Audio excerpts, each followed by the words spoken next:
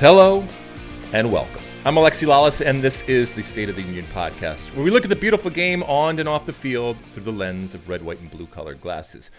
This week, we'll be talking about MLS coming down to the wire and all sorts of craziness that's going on over there. We'll have our European roundup. We'll talk VAR as usual. Zlatan, potentially in that conversation of the greatest ever. Greg Berhalter, that is, with the U.S. men's national team. NWSL, some Sofia Coppola talk, and so much more. But first, joining me, as always, my friend, my colleague, my guiding light, David Mosse, a soccer savant and a Fox soccer researcher and writer extraordinaire. Mosse, how are you on this Monday, October 26th in the year 2020? I'm doing well, particularly after a very impressive start to the season for the Michigan Wolverines. Your Wolverines of Michigan up there in God's country, if you will, they started off the Big Ten. The Big Ten kind of came back, right? This is happening. 9-game series, and then after that, they decide who the best team in the Big Ten. And when I say 10, it's not actually 10, right? Correct. How did your Wolverines do? We thumped Minnesota 49-24. And Alexi, I don't like to overreact to one game, but we have an absolute star at the quarterback position, a kid by the name of Joe Milton, who I think is going to provide me with incredible amounts of joy on Saturdays over the next couple of years. He is a stud. I've never heard of him. I trust you and take your word for it. But I will say this: when we talk about great, and when we talk, let's be honest. When we talk about great college football, the first thing that comes to mind for you and probably all of our listeners and viewers is Rutgers football. Rutgers is back, baby. Okay, we are back with a vengeance, and we are kicking butt, taking names. So don't sleep on my Rutgers Scarlet Knights when it comes to college football out there. They're doing really well. So yes, college football has been back, but in the form of Big Ten, it is back. So for you and my wife, who's a big Ohio State fan, and everybody else out there, and Stu Holden and the whole Holden family are big Ohio State fans. Everybody is happy that they at least get to see the actual game. We know that the environments aren't yet back the way that we want it. My friend, what have you watched this week other than your Michigan Wolverines, which are evidently going to win the Super Bowl? Not the Super Bowl. What do you call the thing in college? The big one, the four, right? The playoffs? I don't know. Well, Alex Dowd just messaged us saying Stu Holden is a Clemson fan. And it is true. Stu is kind of torn there. I know his family is Ohio State Buckeyes, but he's a Clemson guy. So, and Ohio State and Clemson have actually met in some big games in recent years. So it's been a little bit difficult for him. Okay, I'm sorry, Stu, if you're listening. Your wife is an Ohio State fan, which makes you an Ohio State fan for most of the time anyway. Let's be honest, okay? And you have no problem eating the chips, drinking the beer, partaking in all of the hospitality that all of your Ohio State friends have given you. And you know what I'm talking about out there, Stu Holden. All right. So, okay, I stand corrected, but let's be honest. That Holden household, we know who runs that Holden household, and we know that it's Ohio State. What did you do, Mosse? What did you do? Anything interesting? Not much on the television front. I did watch, finally, the Barcelona documentary that Take the Ball, Pass the Ball, but I'm going to save that for the Ask Alexi, because believe it or not, it actually ties into one of the Ask Alexi questions today. But beyond that, wow. Not much on the television front for me this week. What did I have on the television front? I mentioned in the open, Sofia Coppola, one of the, rising, and I don't think she's great, and it's hard when your father's Francis Ford Coppola, but certainly a gifted filmmaker out there. She's got a new one on the Apple, what do you call it? The Apple Plus or whatever. I have it, but she's got a new movie out called On the Rocks, which stars Bill Murray and Rashida Jones. It is billed as a comedy. I watched it over the weekend. It's okay. It's not great. The comic moments in it are few and far between. And I guess it's just not in-your-face comedy, which is kind of what she does. And there's a whole lot more, the aesthetic of it is done with an obvious eye to being not arty, because that gives a negative connotation, but the way that it is shot, I think, is part of the appeal for a lot of people. I didn't find it that interesting a story, and I certainly didn't find it from a comedic standpoint that it gave me enough, especially when you have two great actors like that. So it's very understated. I still will recommend it. I think it's an interesting, and it's not a waste of time type of movie, but I expected a little bit more. That was my my viewing. Anything that you saw or read or listened to out there? Well, I have Borat on the queue here, ready to go. So I think maybe tonight I'll check that out. Oh, you haven't watched it. You haven't watched Borat. I haven't either. I tell you what, we'll both watch it this week, and we will promise our listeners and viewers that they will get our review of the second Borat. I don't know what it's called, and it's got a really long name, but the second Borat movie that is out right now, and I think it's on Amazon Prime, right? So it's widely distributed in what distribution is in 2020 out there. So a lot of people can certainly watch that. All right, Mossy, anything else before we get this party started and light this candle? That's it. All right, let's do it. We're going to dive right in to the craziness that's happening over in Europe, and as it relates to a lot of American players.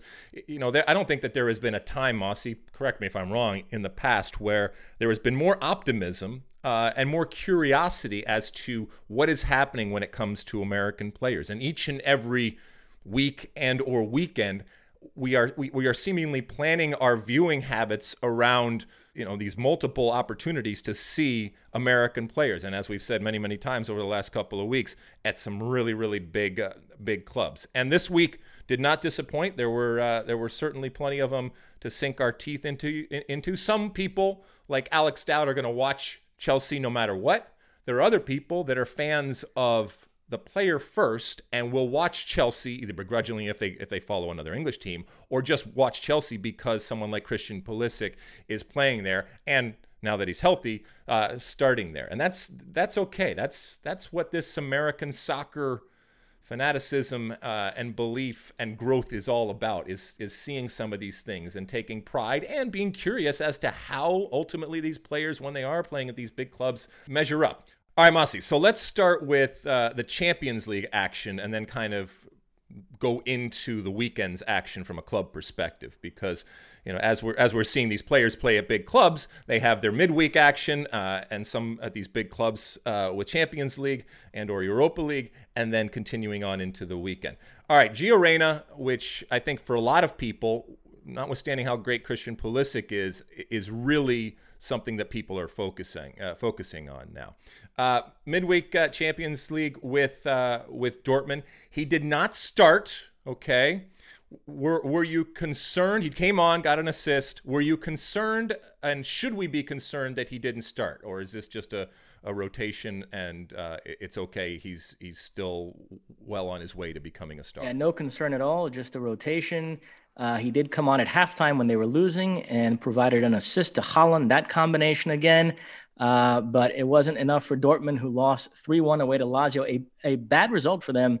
I mocked Raphael Honenstein for talking up Ciro Immobile facing Dortmund as one of the big storylines of this group stage. But it is at least worth a mention that Ciro Immobile is a striker who, when Lewandowski left Dortmund for Bayern in the summer of 2014, Ciro Immobile was the guy that Dortmund brought in to great fanfare to replace Lewandowski. He failed miserably at that, spent one season at Dortmund, was a flop, then went back to Italy, and he's had all sorts of success with Lazio now the last couple of years. And so this was interesting to have him face Dortmund, and lo and behold, he scored, and Lazio get a big win, 3-1 over Gio Reyna and company. But Reyna, as we mentioned, did get an assist off the bench in that one. Okay, so we're all good. We're all good with Reyna. All right, what about Christian Pulisic over there at Chelsea, Mossy? Are we okay with him? He's healthy, which is a good thing. I mean, that's the first thing you always look to when it comes to Christian Pulisic. Yeah, and that's it. He started Chelsea's home game against Sevilla, which ended 0-0. Wasn't a great performance by him or Chelsea, but still, you just want to see him get a nice run of games here and stay fit. So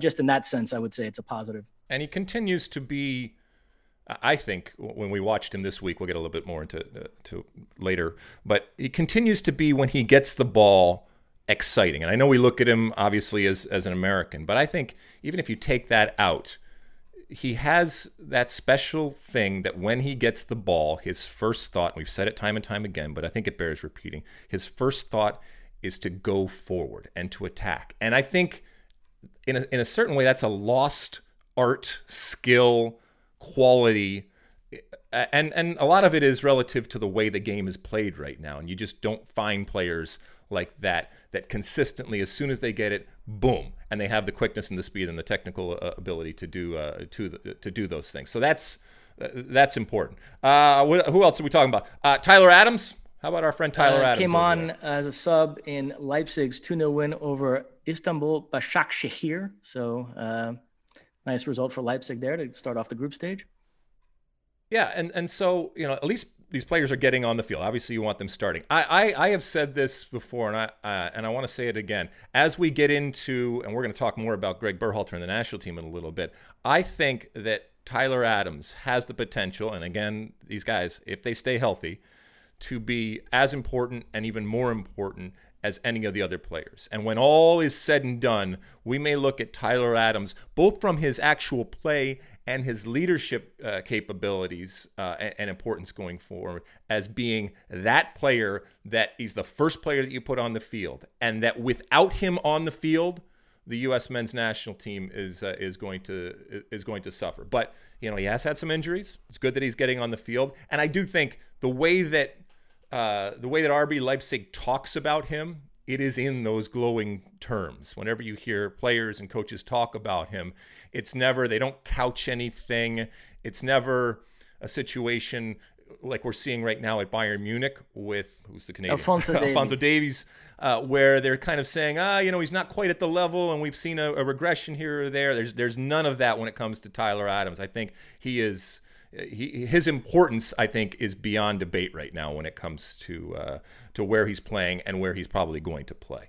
Who else, Messi? Oh, Serginho Dest, right? So lots to talk about with him because we'll get to the Clasico shortly. But as far as the Champions League, he started at left back in Barcelona's 5-1 drubbing of Ferencváros and played well again, got high marks from the Barcelona media. So all good there for Serginho. Yeah, and look, this is a whole even higher level, if you will, than what we've seen with Christian, what we've seen with even relative to Juventus. There is rarefied air, and then there is even more rarefied air. And so the fact that he is being called upon immediately, and the fact that he hasn't missed a beat. I mean, if you didn't know that he was new, you wouldn't know watching him out there, and that's great. Now that he's not being necessarily associated with the greatest Barcelona team or with a Barcelona team that is just winning every single game, that's not great. But and we'll talk a little bit more, like you said, about the weekend. He's not being looked at right now as the problem or a step down. He is coming out of every situation where people are saying, "Yep, fits the bill, looks good." Ethan Horvath, the goalkeeper for Club Bruges. You call it Bruges, Mossy? How do you pronounce it? Yeah, Bruges. Okay, but there's other. I was watching something online earlier, and they were calling Brugge. I think somebody was calling it Brugge or something like that. Whatever. A wonderful story for Ethan Horvath, who has gone through difficult time as players go through. He gets the start. He gets the win. Thoughts on that, Mossy? Yeah, it was his first start in 13 months in September 2019. He started this game because Mignolet tested positive for coronavirus. And Horvath scored an own goal in the second half, but then bounced back, made some big saves late, and Bruges got a late winner. So 2-1 victory away to Zenit in my favorite city, St. Petersburg. And he was crying afterwards. His teammates were very happy for him. So as you know, I'm devoid of any emotion, but for somebody like you, that had to be something of a feel-good moment. Exactly. I mean, you are a robot, and we know that, but for those of us that feel pain and love and everything in between, this was a moment to see the humanity. This was the moment to see the personality and, as you said, the emotion of a player. And we sometimes gloss over the injury part of it, or we make fun or sport of the injury part of it, and it plays. It can play not just on your physical being, but on your emotional being. And especially for some of these players that are going over in search of fame and fortune, and all sorts of different wild twists and turns can happen, and good and bad. And there's moments where you're sitting I don't know, alone in an apartment in a strange city, in a strange culture, in a strange country, and you're trying to fit in, and you're trying to find your break, and it doesn't look like it's ever going to come. Now, I'm not saying that this is it, but you could see that this was a cathartic type of experience for this player who has been through a lot. To get that moment that we all crave as professional athletes, to be there, to star, to win the game, to be called on, and to step up in that moment. That's great. Now, this has nothing to do necessarily with the national team or anything like that. This just is an American player who took this less traveled pathway, and it has been rocky at times. And so I was happy, and you can't help but be happy unless you're a robot for a player to experience that. Who knows if this changes, but this was a great moment for him. All right, some other stuff when it comes to let me just say very quickly. On the coaching something. front with Americans, a bad result for Jesse Marsch. Salzburg drew 2-2 at home against Lokomotiv Moscow, and when you're in a group with Bayern and Atletico Madrid, if you have any visions of advancing, you need to collect the 6 points against Lokomotiv Moscow. So that wasn't great. And yeah, just to put a ribbon on the American thing, Tuesday, that first day of the Champions League group stage, it did become another occasion for Americans to revel in this growing presence at the top of the European game. And Greg Berhalter came out and said the ultimate measuring stick of a country's talent is how many players you have competing in the UEFA Champions League. Do you subscribe to that notion? No, he's absolutely right. But the measuring stick is a perception stick. So he recognizes that that's where the credibility comes from. Okay, not necessarily the performance, and we're going to talk about that a little later in the show. But he's absolutely right in that the perception and the credibility of who you are as an individual player and who you are as a soccer playing nation often is directly related to the number of players that you have playing in Champions League. So I get it, and so he's going to trumpet that because it makes American soccer look better. It makes the individual players look better and of higher value. Whether that's the case or not, actually, it's irrelevant whether it's the case or not until they actually get on the field for the national team. But as far as their value and then that perceived quality and then that change of perception and a much more positive type of perception, he's absolutely right in saying that you need that and you want that because that's changes hearts and minds, not just domestically, but internationally. What else, Mossy? Well, and then otherwise in the Champions League, stepping away from the Americans a little bit, some results that caught my eye. Real Madrid lost at home to Shakhtar. The story here is that Zidane had one eye on the Clasico, so he left Benzema on the bench, and Sergio Ramos missed the game due to injury. And you take those two guys out, and it's a totally different team. It was a very toothless attack. Jovic is a disaster, and then at the back, they were a mess without Ramos. Militao and Varane both struggled. And so Shakhtar, who were missing loads of guys, had their way with Real Madrid in the first half. They were up 3-0 at the break. Then Zidane brings on Benzema, he brings on Vinicius, and Real Madrid staged something of a rally in the second half. They get it to 3-2. They actually scored a late equalizer of Valverde, but it was ruled out correctly for offsides. So a bad result here to start out the group stage for Real Madrid. And then well, hold on. So are you absolving Zidane for thinking ahead, or I mean, is that what Real Madrid is in 2020? Two players out, Benzema and Sergio Ramos, and yes, they're great players, absolutely. But this is one of the great teams in the world. They can't afford to have two players out? No, you're right. It speaks to the lack of depth in certain areas. And there was a debate in the Madrid media for a couple of days there saying, wait a minute, the Shakhtar game, that's one of 6. The Barcelona game, as big as it is one of 38. And why this early in the season are you prioritizing a league game over a Champions League group game? So he thought they were going to roll over him. I mean, that's what it is. Yeah. And I get it. I mean, you're Real Madrid and this is Shakhtar. And you know, that's a little flip, but the reality. And by the way, like you mentioned, 10 of their players are out with COVID and, you know, almost the entire starting lineup, if you will. So I don't want to absolve him because you're the Real Madrid coach. But I get why you would look at this as an opportunity playing at home where we're going to throw out a team and we're going to be competitive and we're going to be better on the day. And then it just all went to hell in a handbasket. And then terrific result from Manchester United. They win 2-1 away to PSG, and a fully deserved 3 points. They created the better chances throughout this game, especially those last 20, 25 minutes. You would have thought PSG would be the team on the front foot pushing for a winner. Instead, it was United creating great chances. Keylor Navas stood in his head, but finally he couldn't stop Marcus Rashford's shot, a beautiful goal by Rashford. And speaking of goalkeepers, by the way, De Gea had kind of a turn back the clock performance to his glory days, because he made a save on Mbappe early in the second half, which was phenomenal. Great play by Mbappe cutting in from the left. He twisted his way past like 3 United defenders, and then this curving shot that you would have thought was going to be a goal, and then De Gea just somehow got his hand on it. So some great goalkeeping in this game. Well, you remember there was a period there with De Gea where we were saying at the end of the season and during the entire season, we were trying to calculate how many points he single-handedly secured and saved for the team and how bad it possibly could have been. And then it all went off the rails for him. So that, and like you said, that save there, we're back to the time where we said, if we don't have that goalkeeper there, we're not getting those points. But the ultimate question then is Manchester United actually a good team? Is Ole the answer? I mean, we keep going back and forth. And does this result now change the way that you look at him or you look at this team? Yeah, he has almost, dare I say, a Zidane-esque knack for whenever the criticism is growing to pull like a great result, rabbit out of the hat. And yeah, he sort of did that here. And so now he's kind of solidified himself again. Yeah, I like him. I like this team. I was high on United coming into the season and disappointed in what I'd seen so far. But so I still think there's the makings of a really good team there. And this was certainly a terrific start to the group stage for them.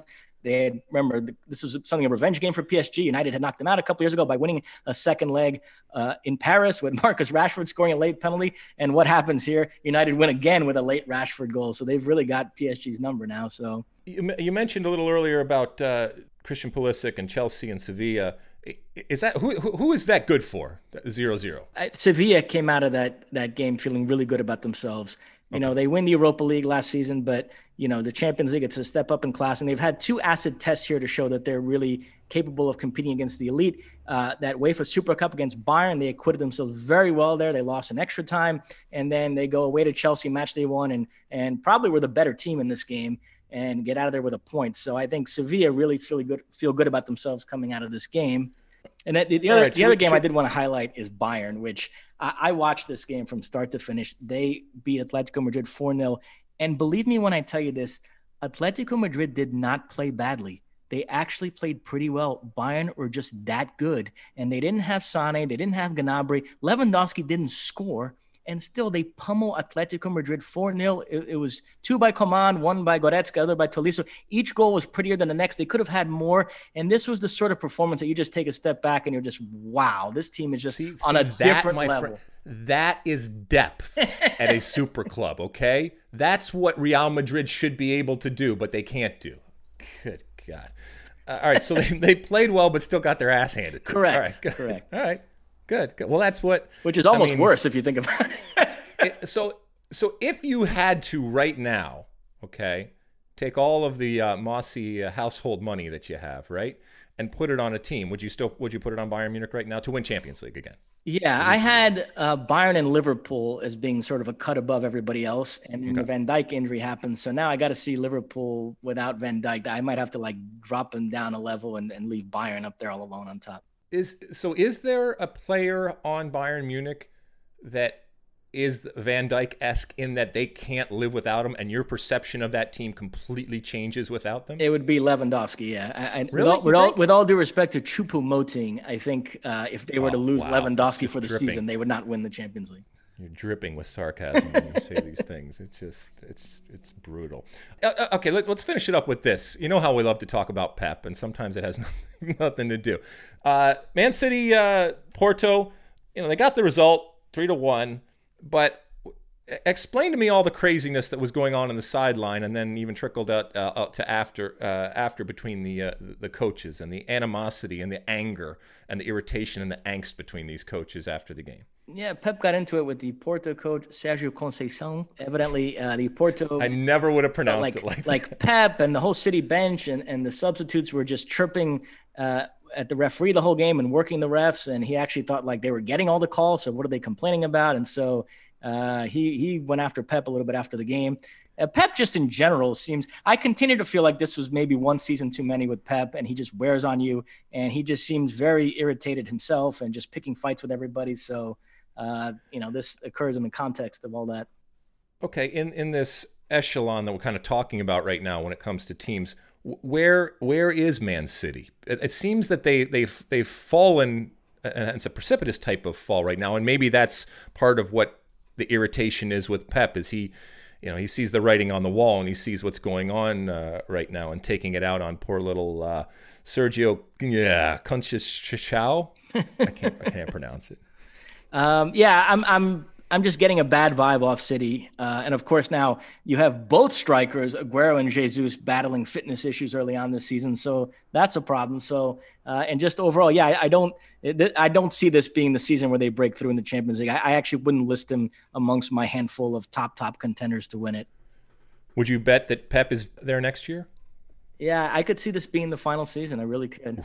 Wow. And by the way, just to spin it forward quickly, there's a real great showdown this week in the Champions League, Juventus-Barcelona. But the latest I've read is that Ronaldo, who missed this past weekend's game because of testing positive for COVID, he's now going to get retested.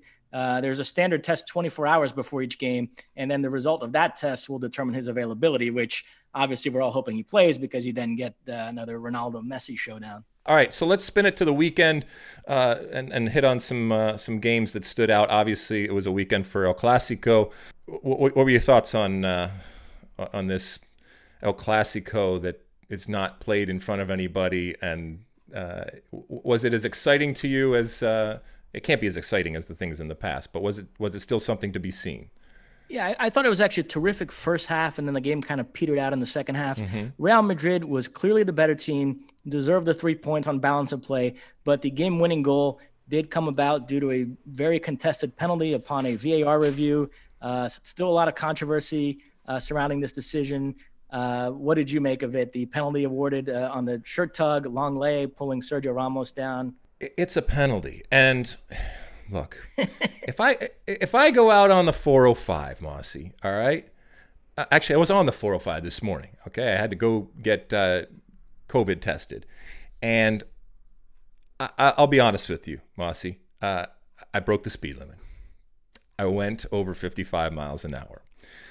There were people all over flying past me, okay? And if I had gotten pulled over by a policeman, and I rolled down the window and I said, "But officer, everybody else was speeding."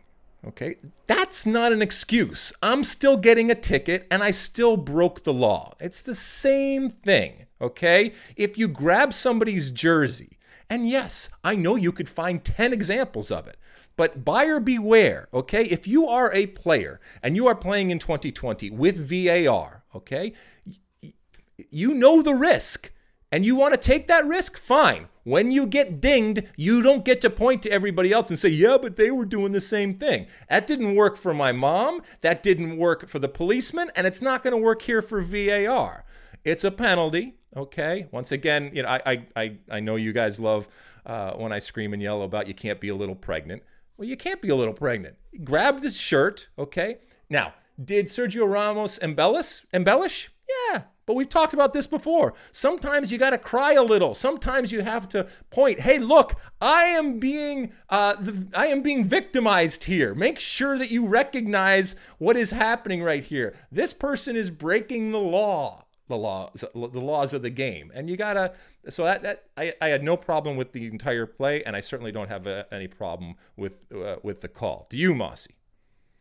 No, I mean, Koeman did go down the path that you mentioned, saying that, this happens in virtually every cross, every corner into the box, and it's completely arbitrary why they call it sometimes and not others. And that argument was strengthened a bit if you watch the Manchester United-Chelsea game immediately afterwards. There was a play in the first half where Harry Maguire basically, bear hugged Aspilicueta in the box, and somehow that's not a penalty, and the Real Madrid play is. So a lot of people were sort of juxtaposing those plays against each other. The one thing I will say, though, is whatever you think of this decision, the behavior of the Barcelona media in the aftermath has been absolutely disgraceful. They are concocting this whole conspiracy theory that the referee is a Real Madrid fan, even going to the lengths of like interviewing his neighbors and his friends. And they've uncovered the fact that this referee's father once started a Madrid supporters club, and splashing this on the front pages like this is some giant conspiracy. And you know, all it takes is one crazy idiot fan to read that and go do something stupid. I mean, you got to be careful with that stuff. I mean,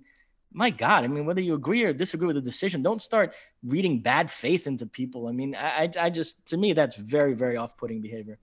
Wow, but not surprising. All right, so but when it comes to a couple of things, good news from American perspective. Sergiño Dest started the game, played the entire game, and as I mentioned before, he may have lost the battle, but he's winning the war in that he came out not smelling like a rose, but there was nobody that pointed to anything that he did, okay, that was negative, other than being on the losing side. And he himself, after the game, actually said that, you know, I'm pissed that we lost, and that's not something I want to do, which is great. But his actual individual performance was looked at as a bright spot. So that's great. That's great for him. First off, that he's on the field. Second off, that when he's on the field, even in a losing effort, people recognize that this is something to build on right there. Am I framing that correctly as far as the way I saw it and the way that most people saw it? Agree 100%. Thought he had an excellent game. Completely shut down Vinicius.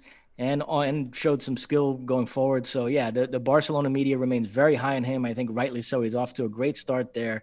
But beyond that, Koeman, a couple of things. I didn't like him playing Coutinho out on the left. I felt like he got kind of lost there. He's had success this season playing more centrally. I also thought Messi was having to drop too far back to try to create things. And so there are some things tactically I didn't love with Barcelona there. And then, boy, he waited quite a long time to make the subs. He brought on three guys all at once, including Griezmann and Dembele, who they came on at the same time.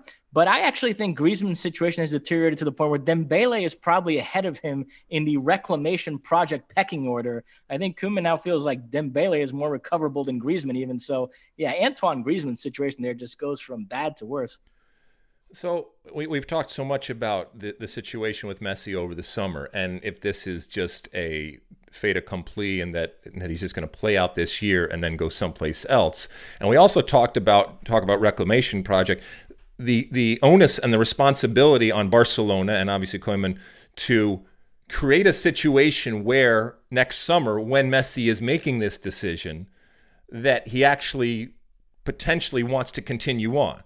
But this is not good, Mossy, in terms of that part of the equation right now. You're sitting in the middle of the table. It does not look good. He did not look particularly good. He phased out. Certainly had some individual moments because he's Messi and he's able to do that. But has he already checked out? And in a way, has Barcelona already checked out on him? Yeah, he looked very frustrated. As you mentioned, he had a pretty good first half, played a beautiful ball over the top to Jordi Alba on the goal. Alba then squared it across for Fati and then had a couple of other nice moves. There was one play I have to highlight it. I know goalkeepers have been kind of a big theme for me today. In the first half, where a ball was floated to him in the box, he chested it down, then skipped past Sergio Ramos, and then right foot. It with his right foot. And boy, when he let it go, you thought this is definitely a goal. And Courtois somehow stuck his paw at the perfect time. It was an incredible save by Courtois. And by the way, Neto, the Brazilian who's filling in for Ter Stegen, had a very good game at the other end, made some great saves too. So goalkeeping, very good this weekend. But yeah, first half pretty good for Messi, but boy, definitely faded out of the game second half. And just his body language in the second half and immediately after the final whistle, I mean, again, he still does not look happy there. You felt like he was already like concocting another burofax in his head and what the next one is going to be because, certainly this start to the season has not really sort of lifted his spirits at all. All right, so we talked about Juventus and not having Cristiano Ronaldo, and who knows what's going to happen this week. We also talked about Americans and Weston McKennie, who has not found the field yet and didn't again this weekend when it comes to the 1-1 result that Juventus had with Verona. Is this a problem for Weston McKennie?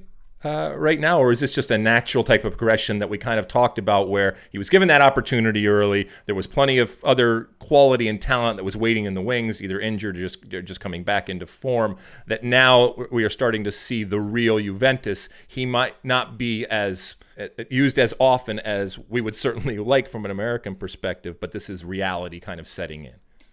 Yeah, boy, it's rough because he had that impressive debut, then he has one bad game against Roma. And then obviously that testing positive for coronavirus didn't help, but you do already get the sense that he's slipping down the pecking order there. Now, as I mentioned, they have Barcelona, big game coming this midweek, and we'll see if he gets on the field there. But yeah, it's a tad concerning. It's early. I wouldn't go crazy over it, but and then Juve in general, they draw 1-1 against Verona, and they've won just 2 of their first 5 Serie A games. So there's there's a lot of the positive feeling around Pirlo. Everybody wants this to work out, so they're going to cut him some slack. But you have to say it's not a great start to the season for Juventus. Milan play Roma today. We're taping this on a Monday, and so they're looking to continue their perfect start to the season. They're in first place in Serie A right now, so Juve early on here already has some catching up to do. Hey, listen, it doesn't matter whether you're a legend and have great hair. If you coach Juve and you can't find a way to at least win the Scudetto, then you got problems. You got problems. All right, finish it up. Did anything pique your interest in terms of EPL action this weekend? We saw Everton get their first loss. We saw this defensive struggle between Manchester United and Chelsea. Anything that was exciting to you when it comes to EPL? I wouldn't call it exciting, but the United-Chelsea game was interesting. It ended 0-0. I think both managers are okay with that result, particularly Frank Lampard. I know they've had back-to-back 0-0 draws here, but I think he feels pretty confident that the attack will come good. The big question for Chelsea is defensively, and you're starting to see some positive signs there. Mendy had a very good game, made a couple of great saves on Rashford, a kick save in the first half, and then a diving save late in the game. He did have one blooperish moment in the first half where he almost passed the ball into his own net, but that one play notwithstanding, Mendy was terrific. I thought Thiago Silva had a very good game. So all of a sudden, you're starting to see the makings of actually a decent Chelsea back line there, which if they can defend with what they have going forward, they're going to be tough to beat. And you mentioned Pulisic earlier. I thought he actually had a pretty good game here, was active, did some things. So, so that was my big takeaway there. What did you glean from this one? Not much. And then let me just close it up with Bundesliga. Bayern 5-0 over Frankfurt. Lewandowski with a hat trick. He has 10 in 5 Bundesliga games this season off an incredible start. And then Dortmund thumped Schalke 3-0. This is a great rivalry, but right now these two teams aren't boxing in the same weight class. Reina did start this game. Haaland, surprise, got one of the 3 goals. And yeah, it's funny. We talked about our favorite derbies last weekend. Although, as was pointed out to us by a guy named Fish on Twitter, we kind of took some liberties with the term derby. It's supposed to mean 2 teams in the same city, and we immediately went to USA, Mexico, Barcelona, Real Madrid. We just started talking about great rivalries in general, so we should acknowledge that. But I forgot what English paper was. They did this week some ranking of the greatest rivalries in club football, and Dortmund Schalke was very high up there. So that rivalry still has some cachet, but right now, those 2 teams are not even on the same level, and Dortmund blew them away. All right, I'm gonna proclaim that if you call it derby, then it has to be in the same city. But if you call it derby, it doesn't have to be in the same city. So that's what we're going to go with. All right, listen, we're going to come back with some MLS roundup action because there was all sorts of stuff going on there, but really good stuff happening over in Europe when it comes to American players, and we hope to see more of that going forward. Mossy, anything before we head off? That's it. All right, we're going to take a quick break. Like I said, coming back with some MLS roundup action. All right, don't go away. Moving on.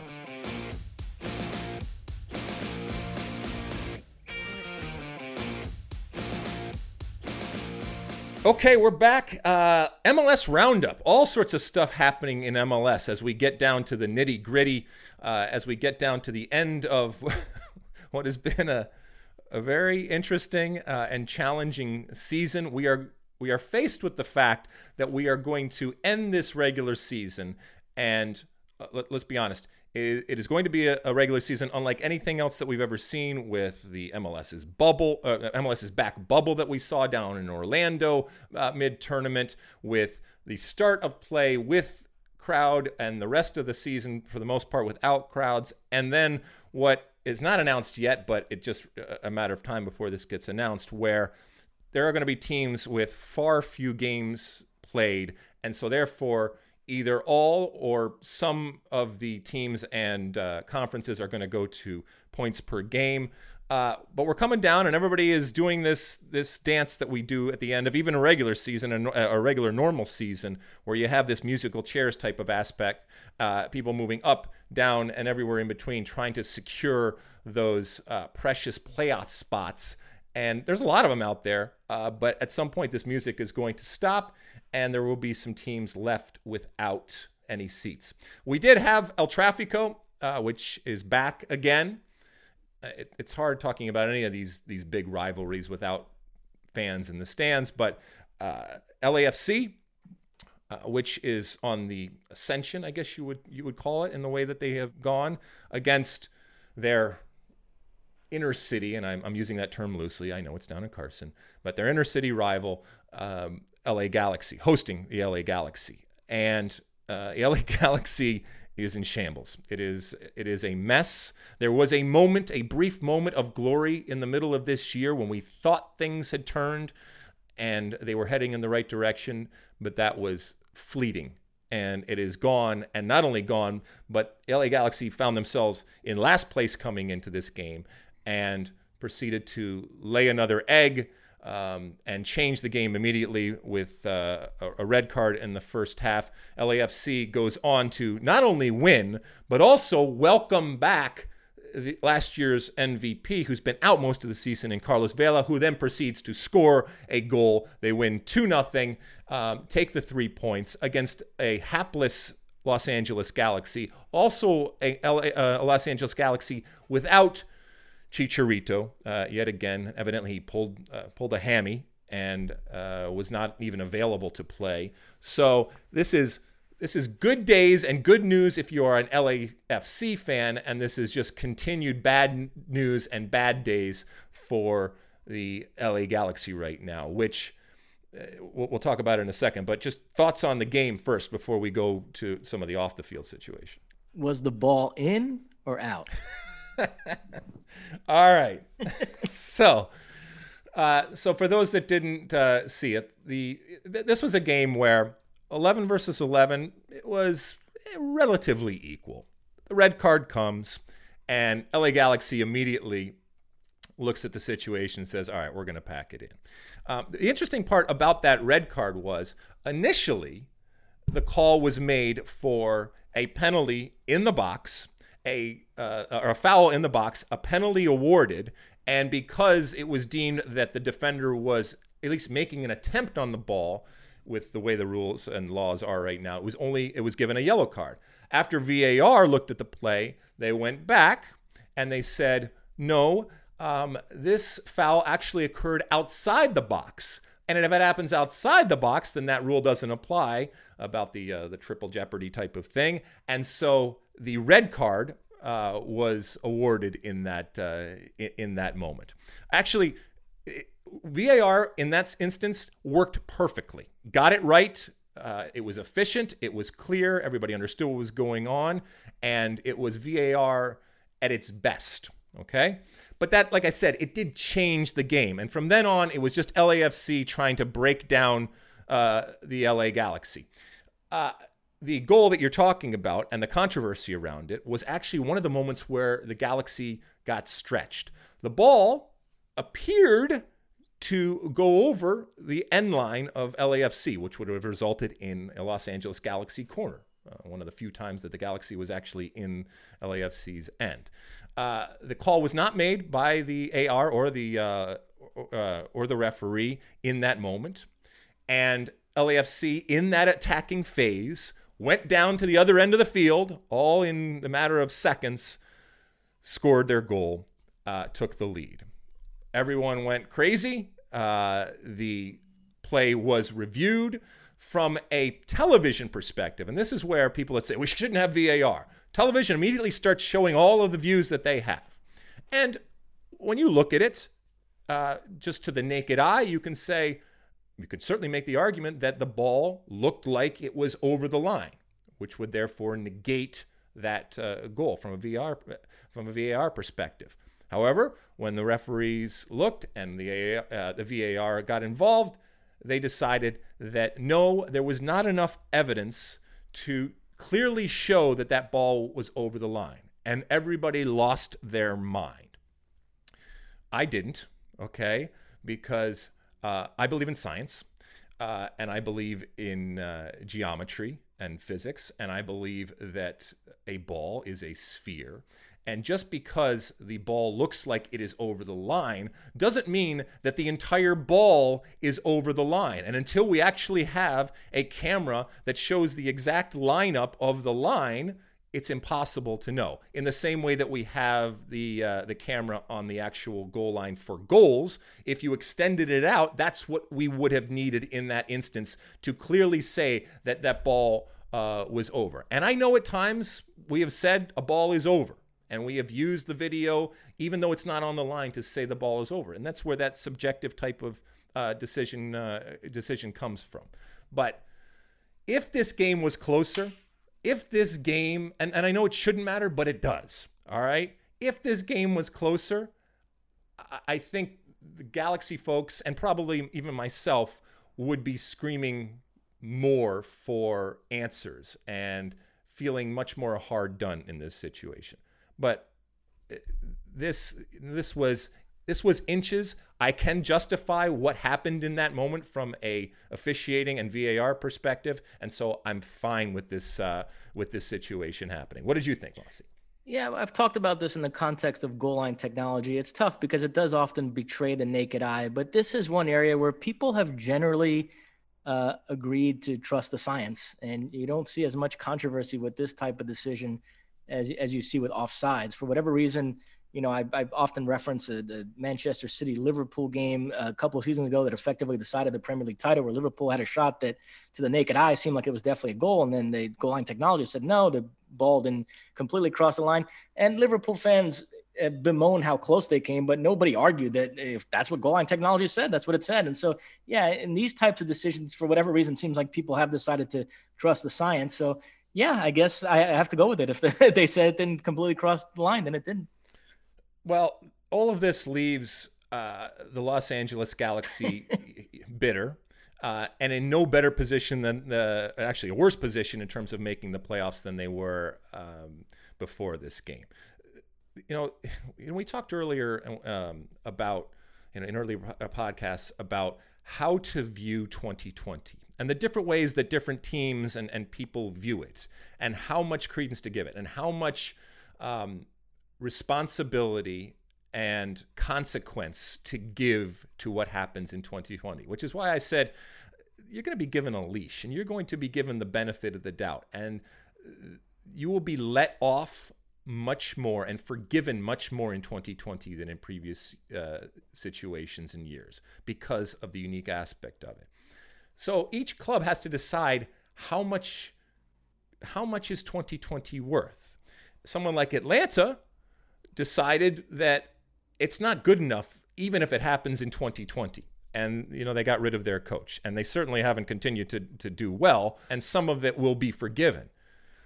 The Los Angeles Galaxy has to decide how much of this failure is simply relative to the personnel that they have, and how much is relative to, you know, just the fates and the 2020 gods conspiring. And I don't know what their calculus is going to be. You have Chris Klein, you have Dennis DeClosa, you have Jovan Karofsky, you have Dan Beckerman, who's the head of AEG and is making a decision on all of those people. And then obviously you have Guillermo Barros-Schelotto right now.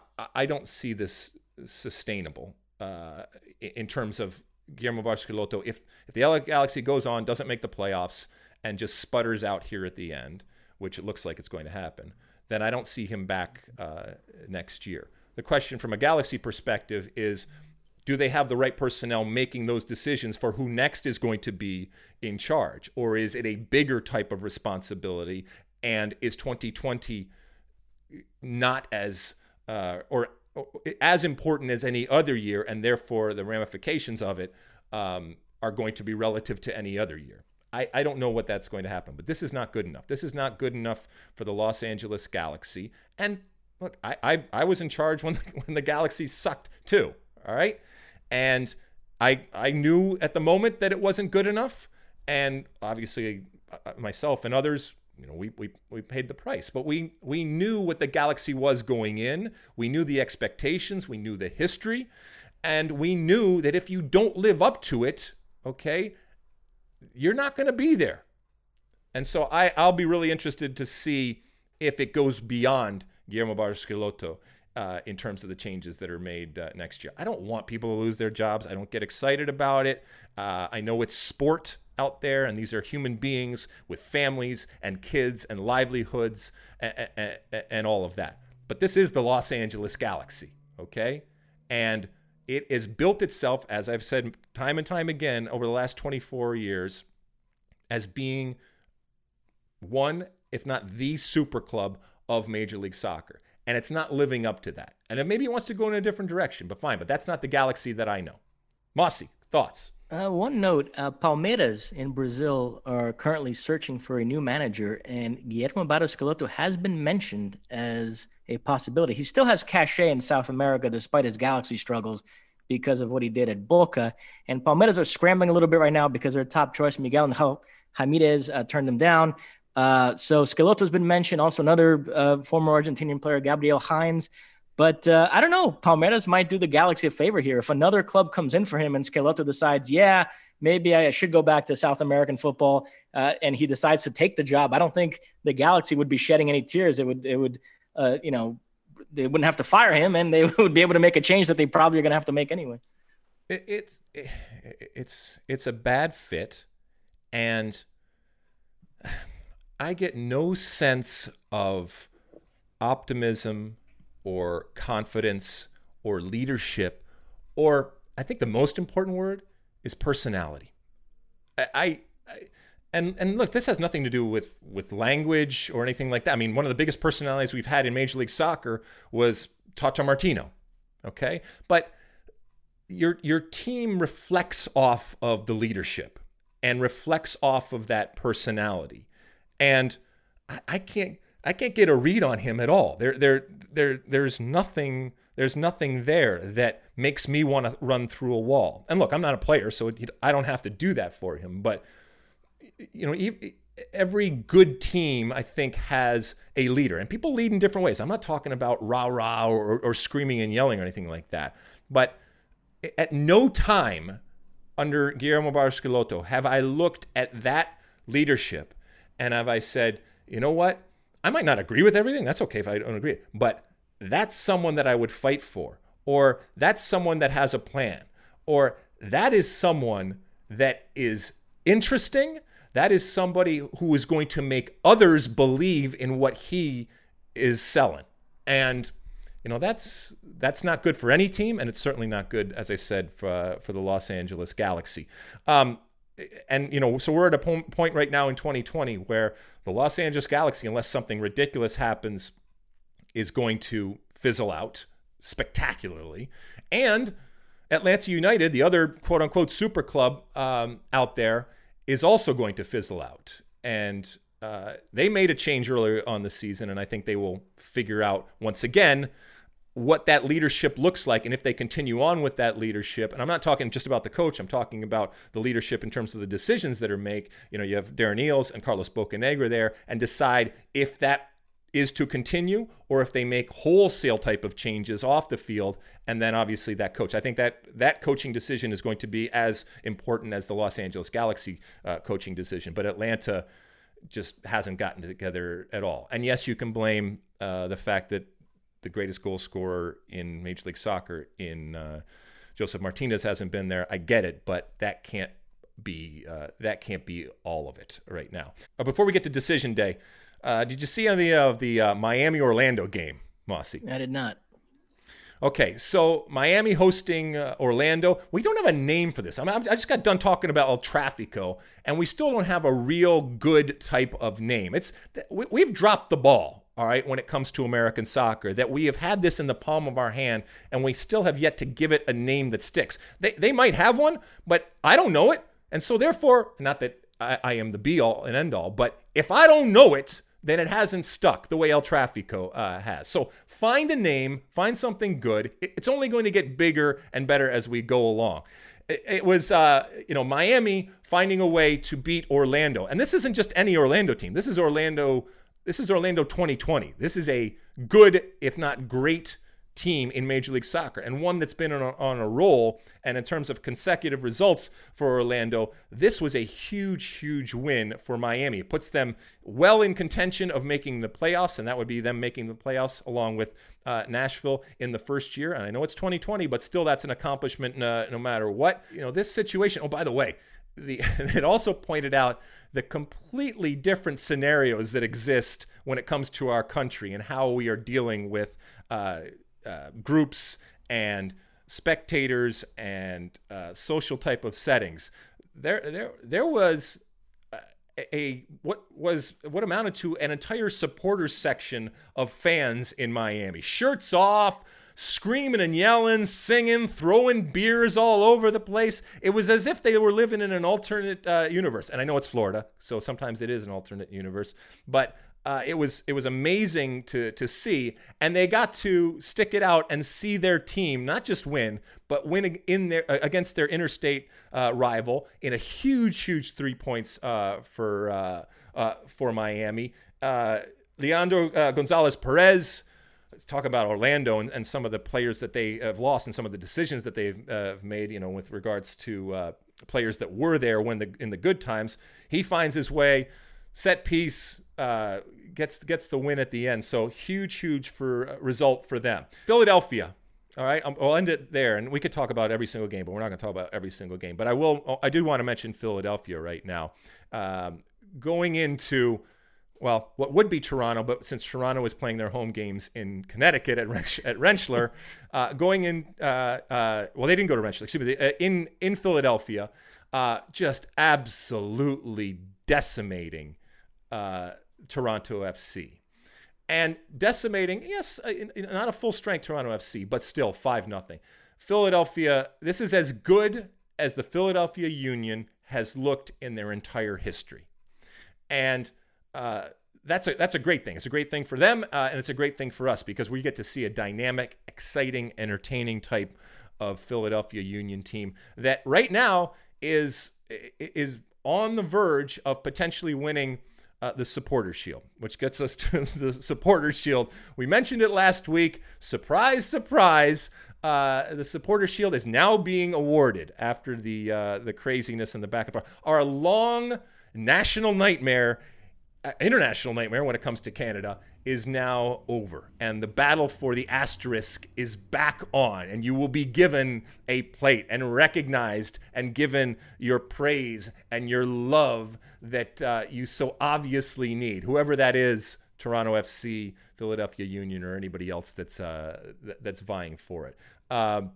So that's back on. Philadelphia, very, very good. I look forward to seeing what they do because, and now this gets into decision day. We are at this point, as I said, where everybody's jockeying for a chair, and the thought of the renewed opportunity that comes in the playoffs and how some teams will look at what they have done and be excited and, will use it to go on to better things. And others will actually start thinking, what if we've peaked? What if this is as good as it gets?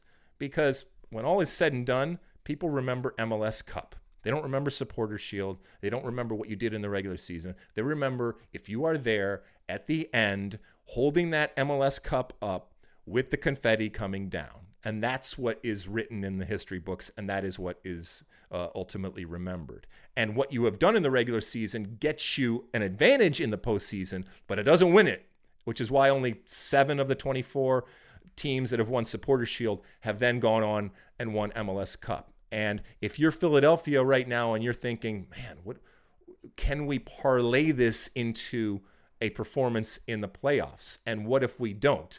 Will it all have been for naught? And you'll talk about the Supporters Shield, whatever we're even with the asterisk that we call it. But this is where it really gets interesting. And as I said, I would expect, even maybe before we're even off of, even when we get done recording this, and maybe by the time you're listening to this or watching this, that point per game type of scenario will have come into play. And it's not going to be perfect. It's not going to be fair. It's just going to be 2020. And as we've said all along, just MLS trying to make the best of a crap situation. And everyone's going to scream, and people will not be happy about this and that. But you know what? Save it for another day. All right. we got to get through this. And sometimes we just have to make decisions and let the chips fall where they may.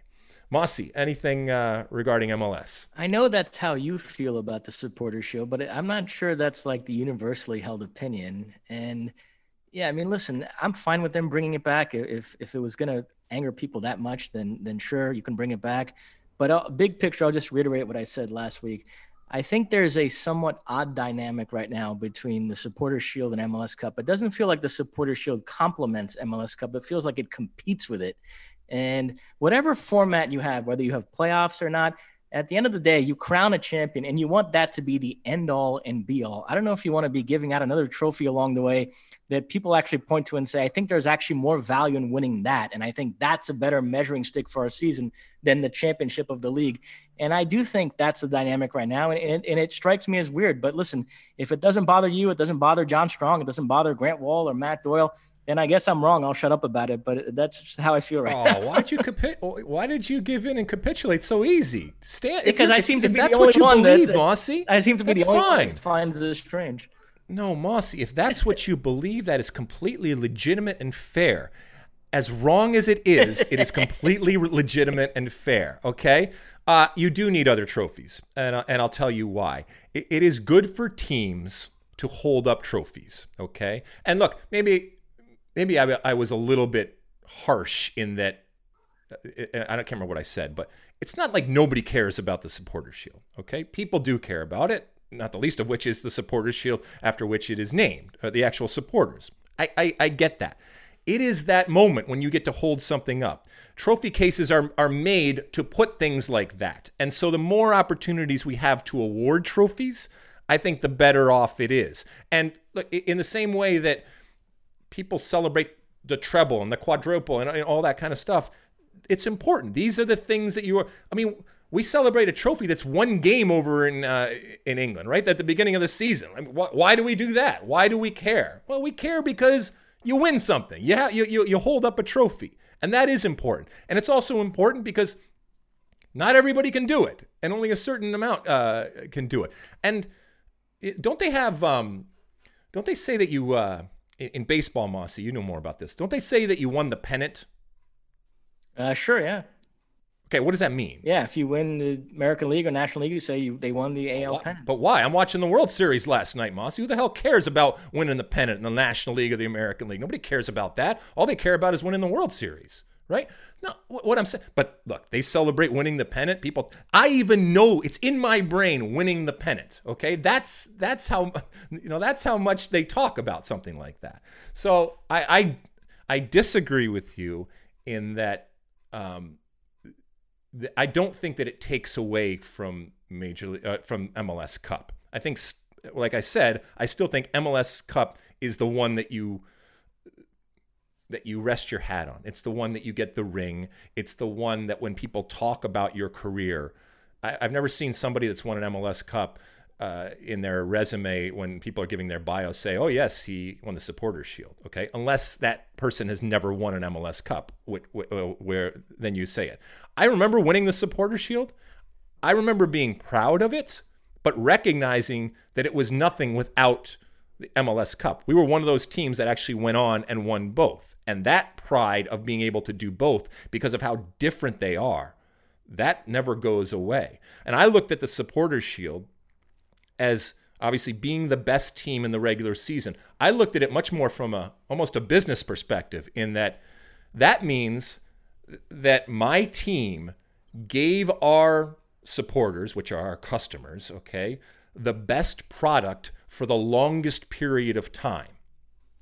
And I looked at it as that's something to be celebrated. That's something to be proud of. And that's what the Supporters Shield represented to me. These are people that are paying money, that are spending, to buy season tickets, that are, following us on the road, obviously coming to all of the home games, and they are buying our product. And I want a quality product for that 8 months. Because we won the Supporters Shield, I knew that I was giving them that quality product. That's how I framed it in my mind. But I also recognized that when they put up my name or any of my teammates' names at the end of the season, all right, if we won an MLS Cup, that's the first thing that they are going to put up there, not the Supporters Shield. And that's okay. That's all right. I don't think it takes anything away.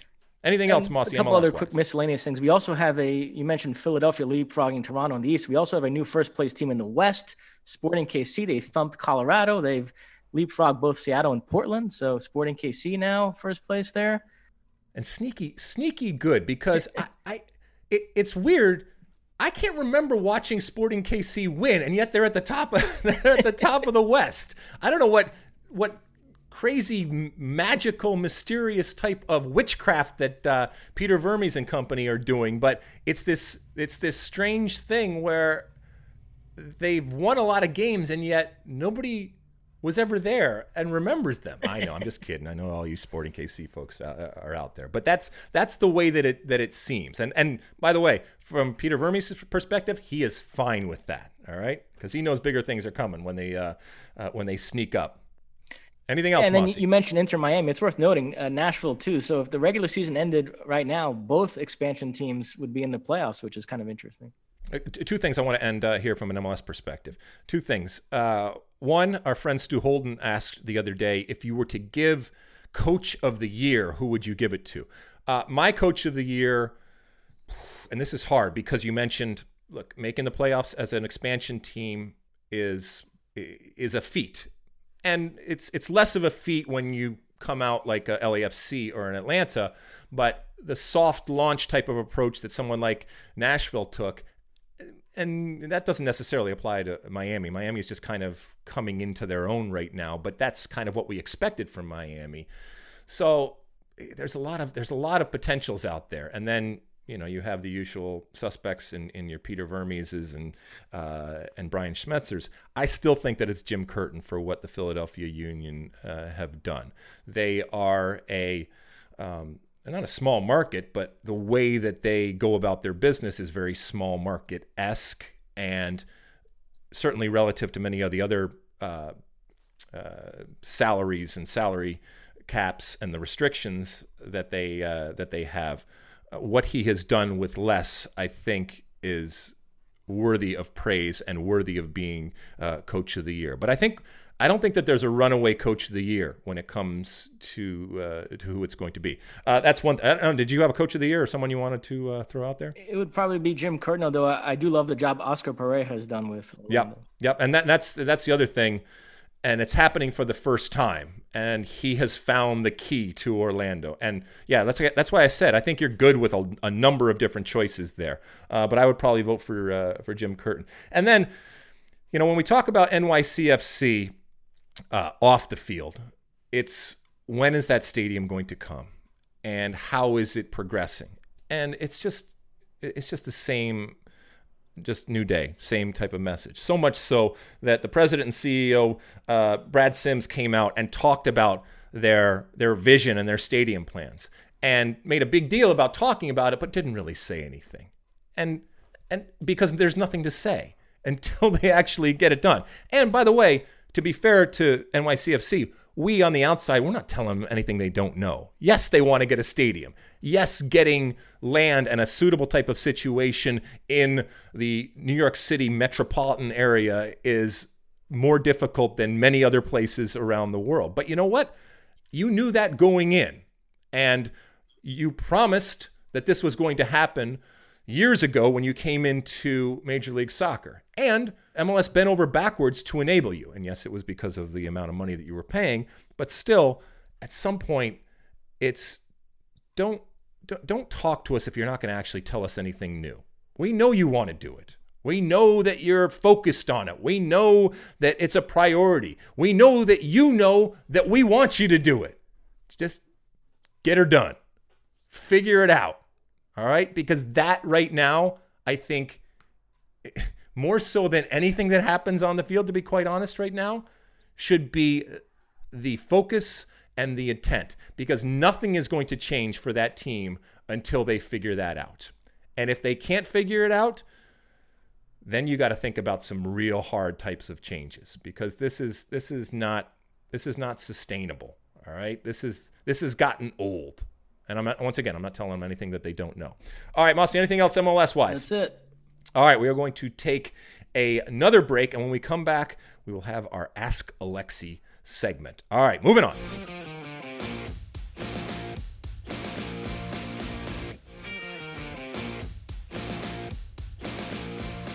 All right, we're back, and we're going to blaze through some Ask Alexi questions. You use the hashtag Ask Alexi or Ask Mossy out there on all the different social media platforms, and send us through those comments, questions, and concerns, and we pick a few each week, as we did this week. Mossy, what do the people want to know about this week? First up, Jay Reese, 901. For the last decade, soccer has debated who is the best attacking player, possibly of all time, between Cristiano Ronaldo and Messi. However, where does Zlatan fall in the greatness discussion amongst the all-time greats? That is a good question.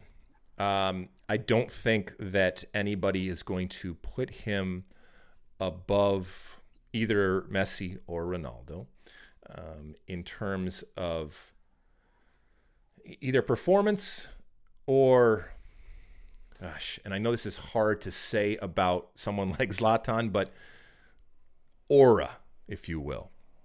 And there's something that's so different about Zlatan and so anti the best ever. And I think it comes from at least a perceived vanity and ego and single-mindedness, if that's a word, and focus on himself. And look, that's not to say that either of those two in different ways in terms of Messi and Ronaldo don't also have ego and vanity, but it's done in a very different way. And even Cristiano, with the way that he has cultivated his brand, it's not quite at the look at me levels of Zlatan. And I think that's what hurts him in this conversation. But yeah, I could make an argument out there. I mean, everywhere he has gone, he has won. Everywhere he has gone, he has starred. Everywhere he has gone, he has done the most difficult thing to do in our game, which is score goals, and score goals at historic and unseen type of levels. So, I don't know, Mossy. I mean, maybe I'm even talking myself out of it here, and maybe it should be much more of a conversation. Why isn't it? Well, let me just take this in a slightly different direction. As I mentioned at the top of the pod, I finally watched that Barcelona documentary, Take the Ball, Pass the Ball. Mm-hmm. And it's funny. It's a documentary that chronicles Pep Guardiola's 4 years there, in which they won 14 trophies. They barely mention Zlatan, which is not surprising because it's ostensibly a positive documentary. So why would you bring up the one big blemish of those years, which I would say is Zlatan? And it really got me thinking about that. You know, Pep's first year, 08-09, Eto'o was the center forward. He had a great season. They won the treble. Eto'o scored in the Champions League final against Manchester United. And then Pep decides after that season, the thing to do is to get rid of Eto'o and bring in Zlatan. And it doesn't work. Zlatan only lasts one season there. He moves him out. He brings in David Villa, and with Villa it works again, and they end up winning the Champions League that season, and Villa scores in the Champions League final at Wembley against Manchester United. So why didn't Zlatan succeed where Eto'o and Villa did? You have these two great seasons, but sandwiched in between is this awkward Zlatan season. And I've seen Zlatan bring this up in interviews, not without some justification. He always likes to point out that he actually had a very good first half of the season, including scoring the winner in the Clasico against Real Madrid, and arrived at the winter break as one of the top scorers in La Liga. And then Pep kind of pulled a rug out from under him tactically because he decided mid-season that season that the time was there for Messi to move into the middle and to play as more of a false nine closer to the opposition goal. And he did that, and that obviously affected Zlatan's role. And Messi ended up going nuts, scoring a zillion goals, having a great second half of the season, but that kind of hung Zlatan out to dry a little bit. And Pep and Zlatan didn't have a good relationship. And so that one Barcelona year has always been kind of the one fascinating year for me in Zlatan's career of trying to understand why that didn't work out. Because as you mentioned, everywhere else he's been the man, and it's been all kind of built around him. That was the one instance where he kind of had to blend in with this great team and surrounded by Messi, Xavi, Iniesta, and other guys. And it didn't quite work. So I don't know, food for thought there when you look back at Zlatan's career. Well, you know that anytime I get asked the question about Messi or Cristiano Ronaldo, I always fall on the Cristiano Ronaldo side because of the fact that he has done it at multiple places. And look, if that's part of my criteria, then certainly Zlatan, notwithstanding the relative failure that he was at Barcelona, I mean, this is a guy that has played in almost every single one of the big five, right? Countries, and been great almost everywhere he's gone, and he deserves credit. But I still don't think that I could ultimately make that argument to put him above either of those two. Maybe the only argument that I would, and I know this is blasphemy to people, would be the fact that he has done it at multiple places.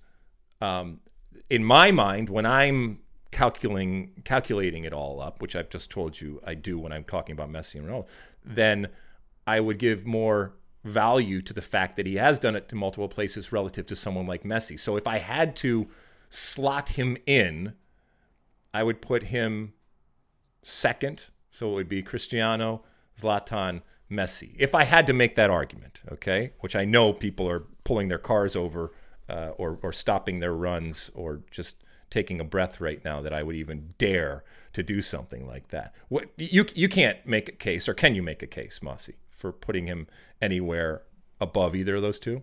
No, I cannot, but certainly one of the great players of his generation for sure. Yeah, and Zlatan is an all-time great.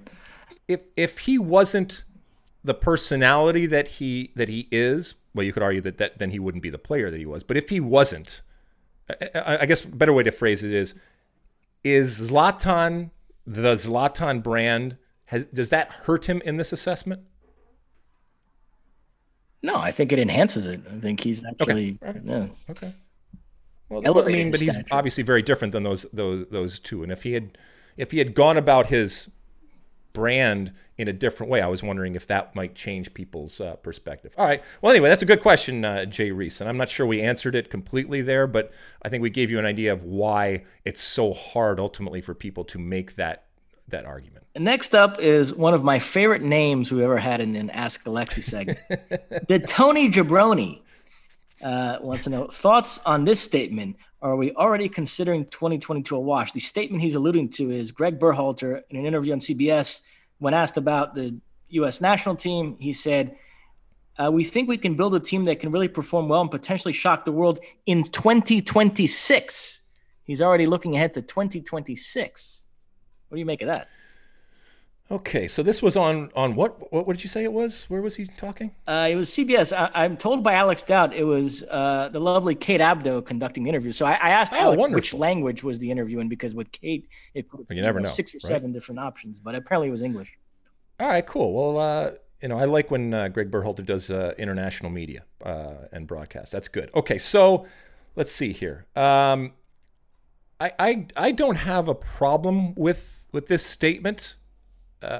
Greg Berhalter, like anybody else, recognizes the ramp that is leading up to 2026 and how important it is going to be, both on the field from a competitive standpoint and off the field in terms of this opportunity that summer to plant yet another flag when it comes to soccer. The interesting thing is, from a Greg Berhalter perspective, is how much he is actually thinking about 2026 relative to 2022. Because Greg Berhalter's job, first and foremost, is to have the best 2022. And 2026, while you want to leave it in a better situation than when you took it over, and you want it to continue to evolve and get better, that's not what your job is right now. That is the job of Ernie Stewart and Brian McBride, to be thinking much more long-term. The other part of it is, who knows if Greg Berhalter is even going to be involved. Now, maybe he doesn't care if he's involved or not. But we all know that it's difficult to have multiple cycles. It gets old from an international perspective. Now, to be fair to him, this cycle is going to be unlike anything else, and the amount of coaching that he is ultimately going to do is going to be minimal because of the realities of the world in which we live in right now. But I don't think that saying that we can build a team that is going to perform and potentially shock the world is crazy. We're talking about sometimes teenagers in Gio Reyna. And as I said before, I looked at him much more for 2026 than 2022. He may participate in 2022. We don't know what that's going to look like. But if you extrapolate that out and everybody stays healthy, knock on wood, you would think that this generation that we are now talking about on a consistent basis is going to be that much further along and that much better. And so you should be bullish about 2026. But if you're Greg Berhalter, you make sure that you get the best possible team in 2022. The question for him would be, how much responsibility do you have to 2026? In that, if you make a choice for what is best for 2022, but in doing so, you stunt or hurt our ability to be the best in 2026, are you doing your job? Now, that's between him and, as I said, Ernie Stewart and Brian McBride to decide what that is. But, he was hired and his contract is through 2022. And if he has any hope of having another cycle and continuing on and possibly being there in 2026, it better go well in 2022. And it better be perceived as being a phenomenal success that can only get better and should be built on. And for him, I think his ultimate goal is to come out of 2022 smelling like a rose and having everybody say, you know what? He did that in extraordinary circumstances and unprecedented and completely challenging and difficult type of cycle. Let's see what he can do now in a much more regular and normal cycle, and with that group that he fostered that much further along. And he has to be able to say the consistency is important, and don't change that. This is the process, and don't change that process midstream. That's how he has to sell himself. But that's not always easy.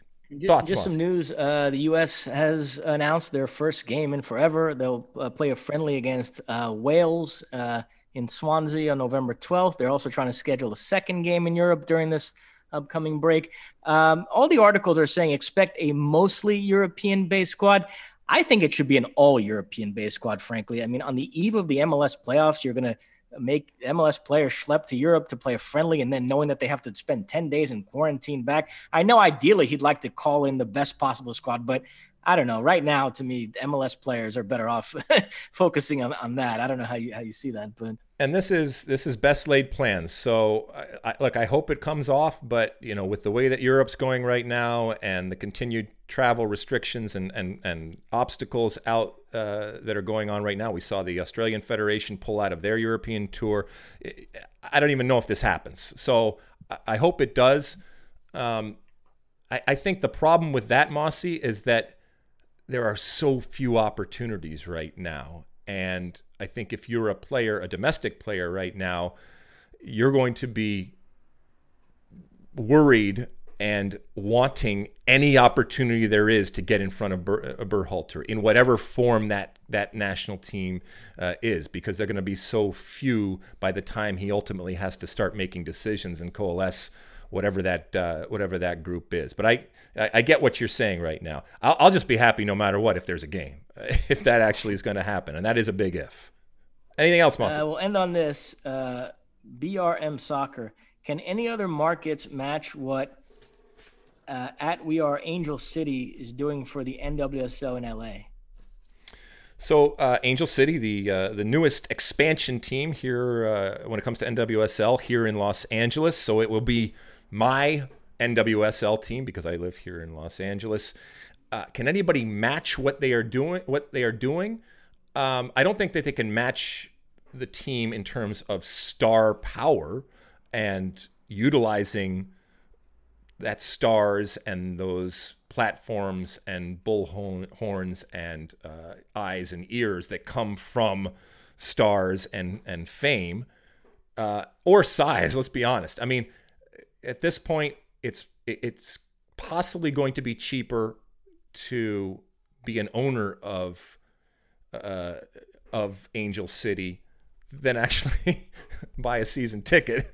There are so many owners right now, and that's not a bad thing. That's a good thing that so many people want to be involved. But I think that this is automatically going to be one of the teams to look at for what they are doing. Which brings me to my other point when it comes to what you're selling. There are going to be a lot of players that are going to want to come to Los Angeles to play for this team. And different players have different amounts of power and leverage. I mean, we just saw Crystal Dunn, who had made it very, very clear that she wanted to be in Portland because that's where her husband is. Her husband, for those that don't know, is the Portland head trainer for the Thorns. And she made it very, very clear. And it got to a point, obviously, where her now former team, the Courage, in North Carolina, knew that they were going to have to act. And so they ended up doing a three-way trade where Crystal Dunn went through the rain and then ultimately got her wish and got to the place that she wanted to be with the Thorns. Well, there are going to be players out there that are going to say in no uncertain terms, I want to be in Los Angeles. That's where I want to live. That's where I want to play. I want to play for this ownership group, or that's where my family is, or that from a lifestyle perspective, that's what I want. And some of them are going to be able to leverage that and use the power that they have to make that happen, and others won't. What I would caution against is just because you have a lot of famous people and big names and attention, and there's going to be plenty of attention when it comes to this team. And they'll be written up and they will have marketing advantages that others won't. Doesn't mean that when the whistle blows that they are automatically going to be the best team. And that's where the competition might be different. So there will be teams that aren't going to make as much noise. But when that whistle blows, will bring as much, if not more, when it comes to the competitive side on the field. Mossy, anything about that or anything else that we've talked about here in Ask Alexa? No, that's it. All right, we're going to take a real quick break. And when we come back, the end of our show, you know it, one for the road. I got a quick story about the history of MLS Cups. Don't go away.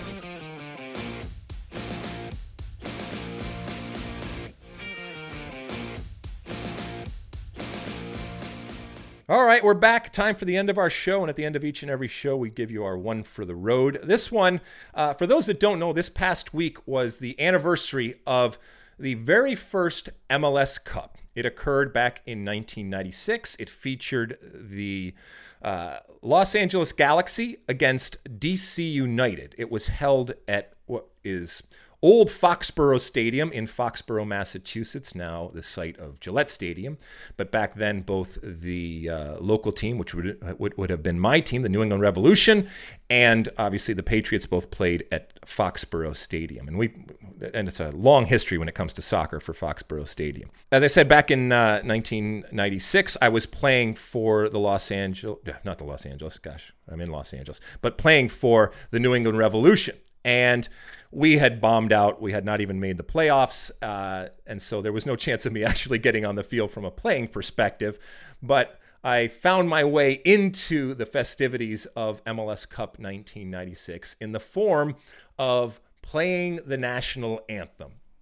This is something that I had done and have done, I don't know how many times, countless times, whether it's for basketball games or baseball games or soccer games. I even played the national anthem before a national team game at Cal State Fullerton once, and then took off my guitar and took off my sweatsuits, and there I was, and went out and ran around for the U.S. men's national team. So this is something that I had done many, many times, so I was used to it. For those that don't know, there was a monsoon that happened before the game, and there was lightning going on.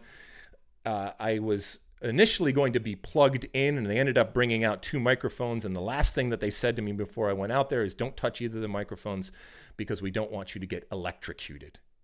Which would have been some great entertainment, but thankfully I completed the national anthem drenched and didn't touch the microphone, and therefore was not electrocuted. This all came about this past week as Major League Soccer celebrated this 25th year by celebrating the anniversary of MLS Cup. Back then, we did it at a much earlier date than we do it now. My attire was called in for scrutiny because they replayed the actual broadcast. It happened on ABC, and I was interviewed during it. Came on with Roger Twibel in the opening, and they showed my performance of the national anthem, and it was in full 90s garb, in that the long hair and the goatee, earrings, necklaces, bracelets, rings, flannel, thermal long underwear up top, all the typical 90s grunge type of accoutrement when it comes to what you would associate with that time. And it seems like yesterday for me, and it doesn't seem that strange for me, even though I've changed on the outside. But for a lot of people, it was a jarring type of moment, and a jar to their system when they saw this 90s version and the epitome of a 90s type of grunge look on their screens. And they hadn't seen it in a long time. For some people, it was a throwback, and it reminded them of what they once were or what they once lived through. And for others that are much younger, it was a jarring example of how ridiculous the 90s were. For me, it was a trip down memory lane, and a moment in time when we had gotten to the end of the first year, and it was a celebration that there is going to be a second year. It was a privilege and pleasure to be a part of that game in a small way on the broadcast, and to sing the national anthem of a country that I love, and a country that I believe is the greatest country in the world, and to have that honor and that moment to be able to do that. Each and every time that I do it, it warms the cockles of my red-headed heart. And it certainly did on that day. We have since grown by leaps and bounds. You will not see me anywhere close to singing the national anthem. They have much bigger and much more high-profile type of artists when it comes to that, including even a few years later, I remember being watching Christina Aguilera. That's her name, right? Christina Aguilera. Aguilera, right? Is it Aguilera or Aguilar? Mossy. Aguilera, yes. Christina Aguilera, who then went on to much her and Britney bigger Spears and at one point in the things. 90s had very much kind of a Messi and Ronaldo sort of rivalry as to who was that great female pop star. With Britney, right? Correct, yeah. Got it. God, that sounds so old. All right, listen, that's enough for today. Thank you so much for listening. I know we continue to go long, but we got so much to talk about, and it's 2020. What's time, right? I hope you're all staying safe and sane. Mossy, anything before we go? That's it. All right. Thank you, as always, for downloading and subscribing and reviewing and just being a part of this podcast that we do. We don't take it for granted. We are incredibly fortunate to be able to do what we do, and we thank you for listening and for watching each and every week. We will be back again next week with another edition of the State of the Union. And until then, size the day.